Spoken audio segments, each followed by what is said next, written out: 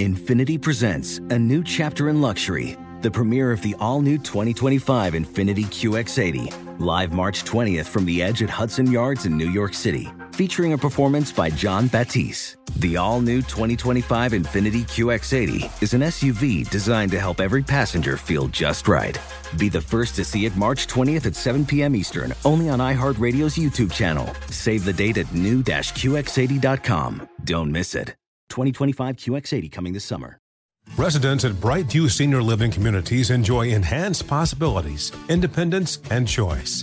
Brightview Dulles Corner in Herndon and Brightview, Great Falls, offer vibrant senior independent living, assisted living, and memory care services through various daily programs and cultural events. Chef-prepared meals, safety and security, transportation, resort-style amenities, and high-quality care. Everything you need is here. Discover more at brightviewseniorliving.com. Equal housing opportunity. You're ready for a comeback. And with Purdue Global, you can do more than take classes. You can take charge of your story, of your career, of your life. Earn a degree you can be proud of and get an education employers respect. It's time, your time, not just to go back to school, but to come back and move forward with Purdue Global, Purdue's online university for working adults. Start your comeback at purdueglobal.edu.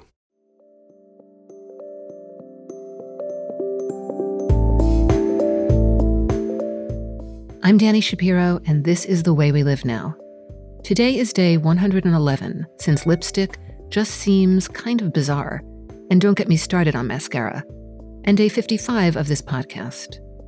My guest today is Natashia Deon, author of the acclaimed debut novel Grace, practicing attorney and professor of creative writing, and founder of the nonprofit Redeemed, the focus of which is to create a hub of services and relief for those who have been incarcerated or convicted of crimes.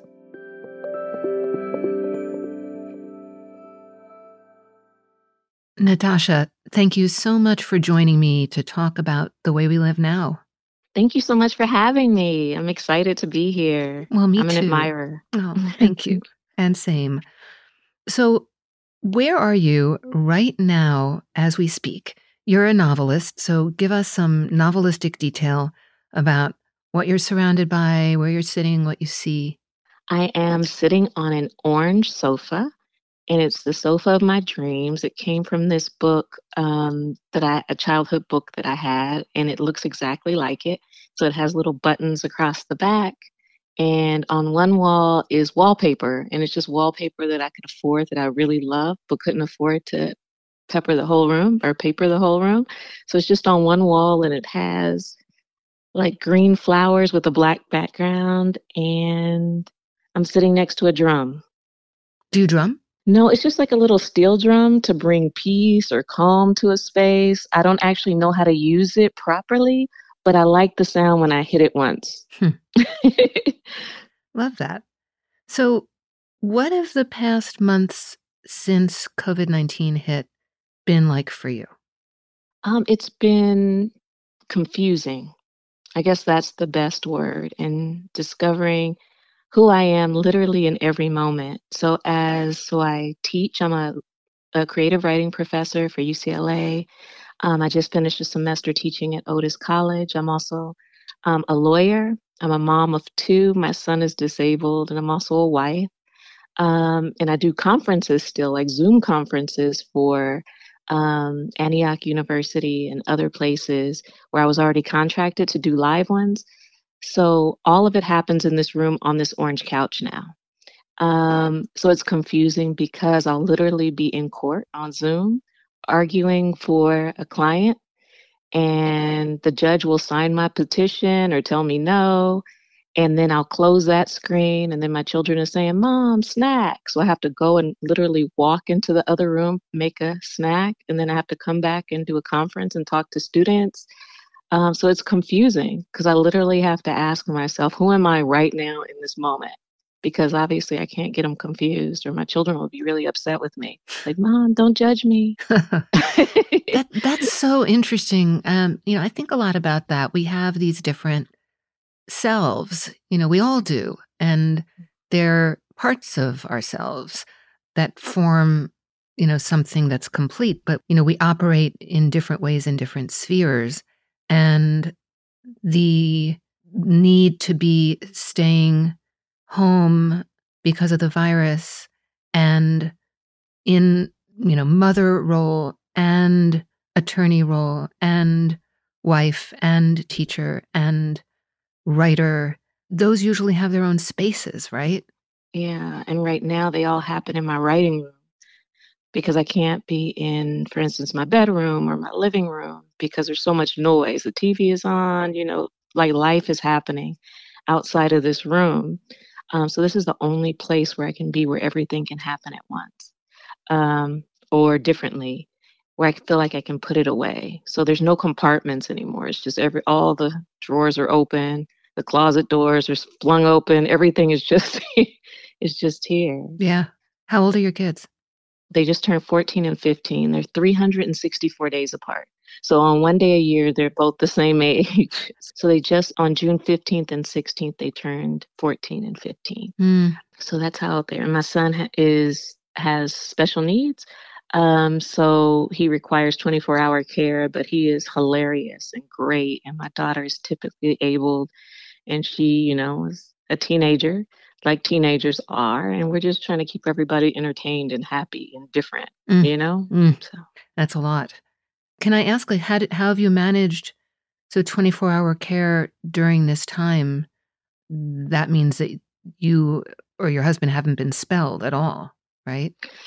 Yeah, so it for us, my husband is a contractor, a builder. So right now he's home and he can be home most of the time. And so if I'm here, he can do his job. And if I'm gone, he has to be here. So, but that's always been, not just because of the virus, it's just the way my son's birth changed my whole life. So I was a corporate attorney for a very long time. I was in San Francisco and London. And when he was born, it just slowed my whole world down. So what everybody is experiencing right now, I've had this for 14 years, with occupational therapy, physical therapy, speech therapies, or just emergency room visits.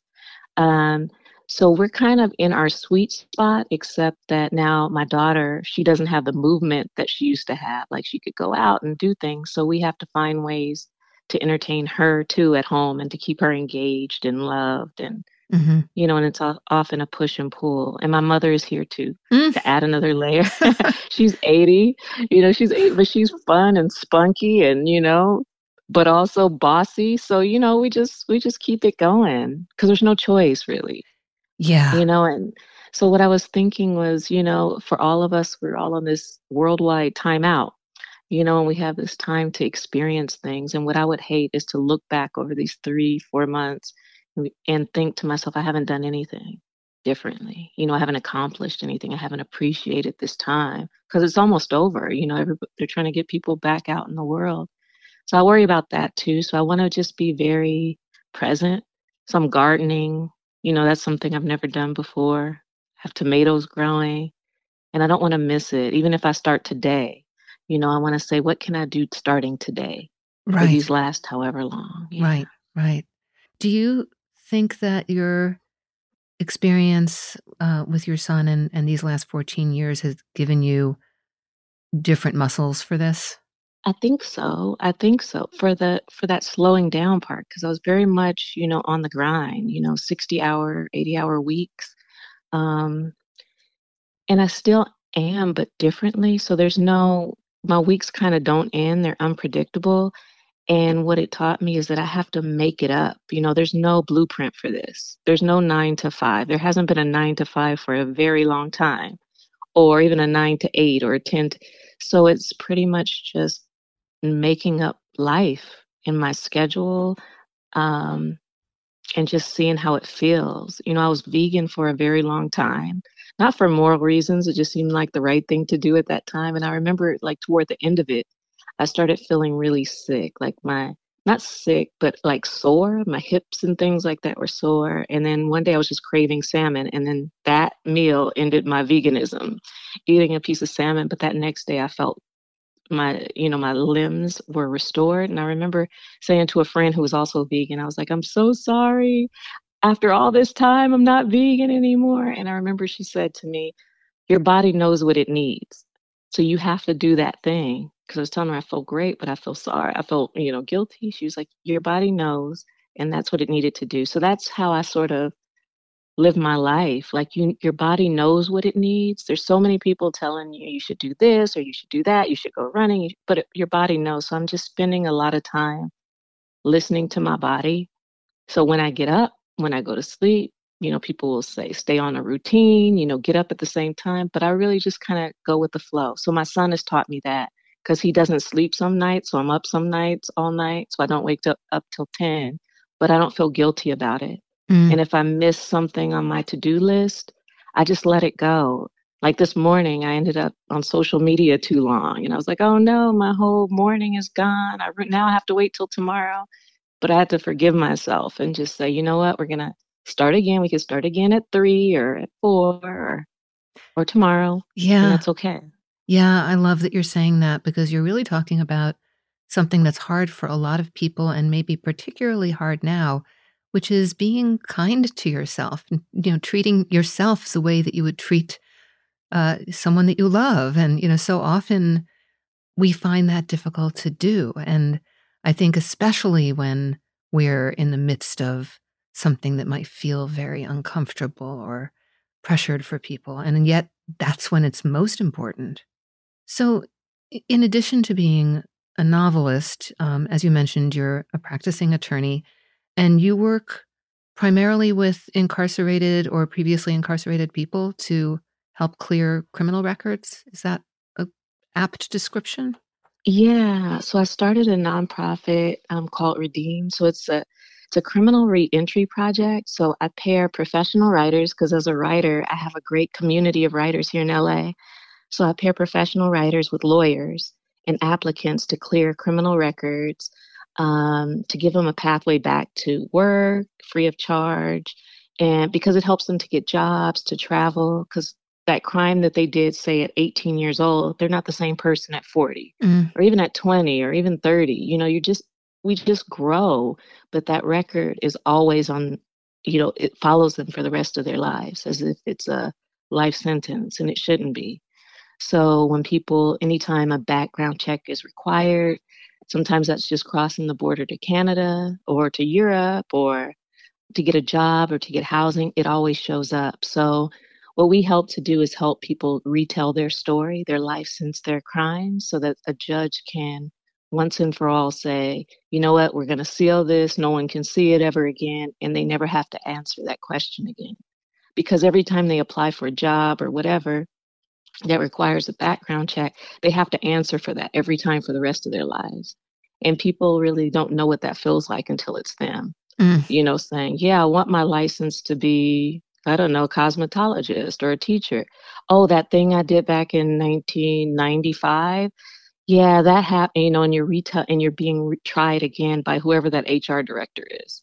So we just make it so that you ask the judge to do it once and for all, and then it won't be seen again. And then in 2020, this year actually, we started a clemency project where we go into prisons, and we give people a redemption opportunity for exceptional inmates who've lived a good life while they're in there, who are in the honor part of the prisons, and we give them a chance to apply for clemency for the governor to get out of prison because some of them have been there longer than 25 years. They went in young and now they're seniors, 60, 70, and it gives them a chance to start again on the outside for the rest of their lives. Mm. This is such important work, and it feels more important now than ever. Do you feel that Thank way? you. Yeah, I definitely feel that way because I believe that people grow, and I think that we live in a country that allows people to be who they are once you decide to work for it. And we're not in the criminal justice system. It has a lot of problems, but there's just an opportunity where we can give people their lives back. We can recognize who they are now, and we don't have to punish people forever. So that's what I'm interested in. And I just drafted a new law, to help deal with the protests that are going, the uprising that's going on, that's been needed across the country to help, to prevent police officers from executing the death penalty on civilians suspected of a crime. So that's like the new thing. Is that within the last several weeks that you drafted that? Actually, I couldn't sleep like a week ago Mhm. or 4 days ago, and I just woke up in the middle of the night. I said, "This is how we could do this. What if you can't kill runners anymore? You can't execute the death penalty on somebody who's running away from you.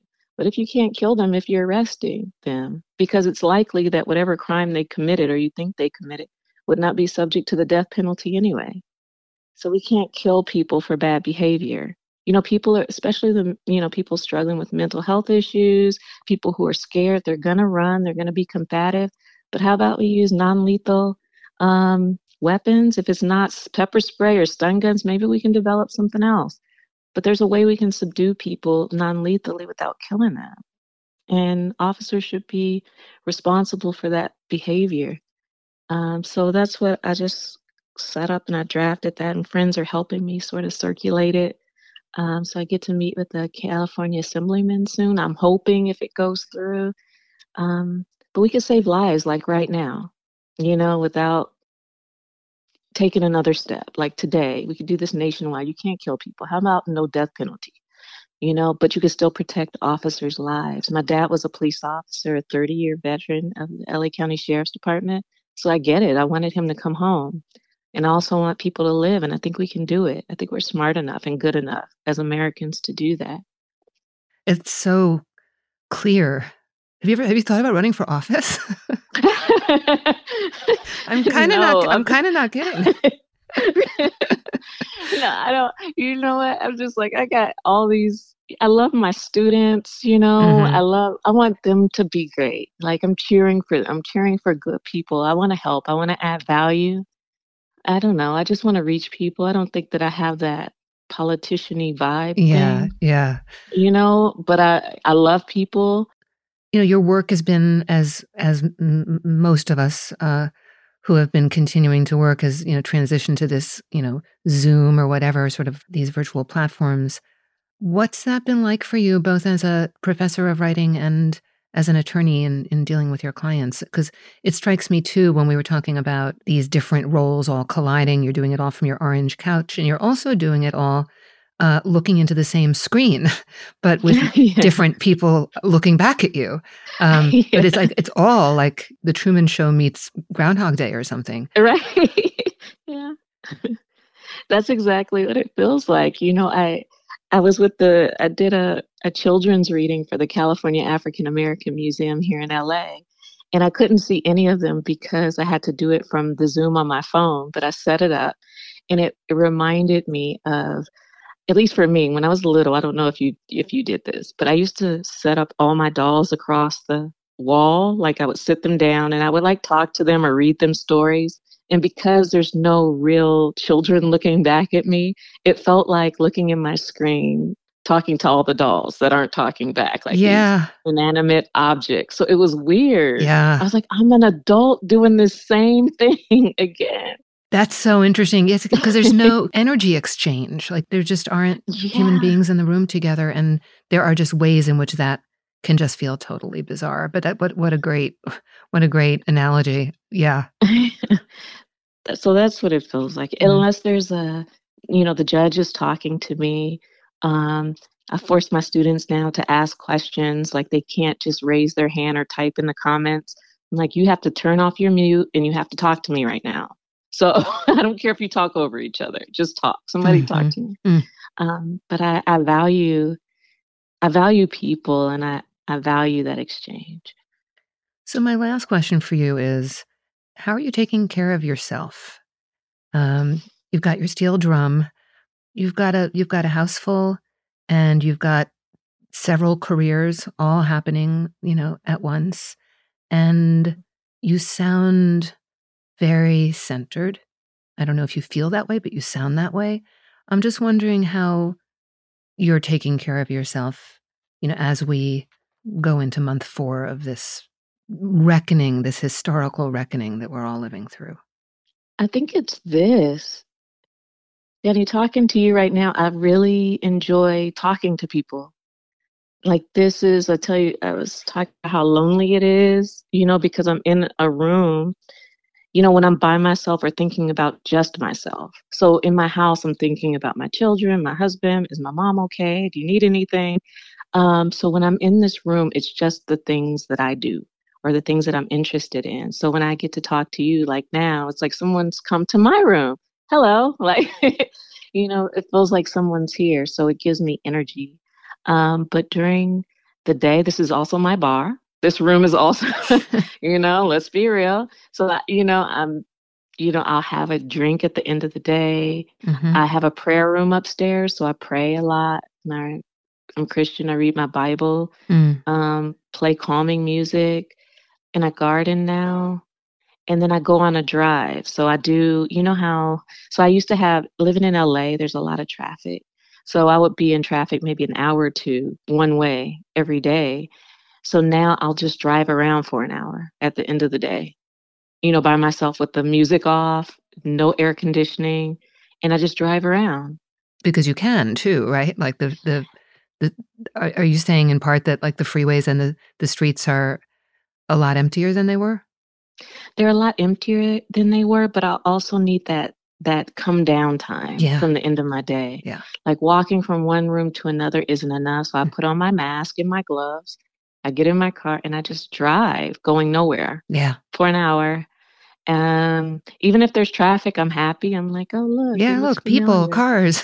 Yeah, but I'm not going anywhere. Yeah. I just feel like it's my commute. And so that's what I do. I love that. That makes so much sense. And I think transitions, which we're all used to having, of work to home to different aspects of the things that we do, we are used to transitions, and now we have no transitions or nothing that's visible to us or palpable to us. So that's great. I love that. I'll think of you driving nowhere around LA. I do that too, driving the nowhere. Black girl in the mask.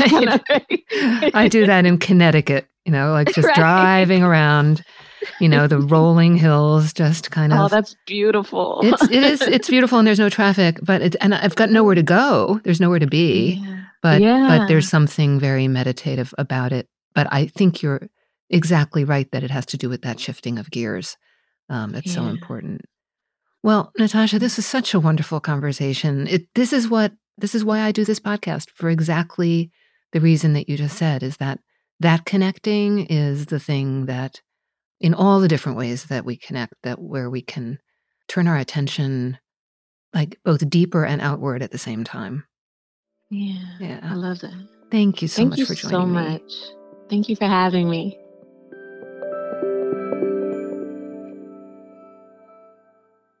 Thanks for listening to The Way We Live Now. Tell us the way you're living now. We want to hear. Call us on, you might want to get a pen for this, 909-713-8995. That's 909-713-8995. And record your story, and we might just use it on the pod. Also, you can join our Facebook group at facebook.com/groups/The Way We Live Now pod. We are creating a community here, and we would love for you to join us. You can find me on Instagram at Danny Writer. The Way We Live Now is a production of iHeartRadio. It's produced by Lowell Berlanti. Beth Ann Macaluso is executive producer. Special thanks to Tristan McNeil and Tyler Klang. For more podcasts from iHeartRadio, visit the iHeartRadio app, Apple Podcasts, or wherever you get your podcasts.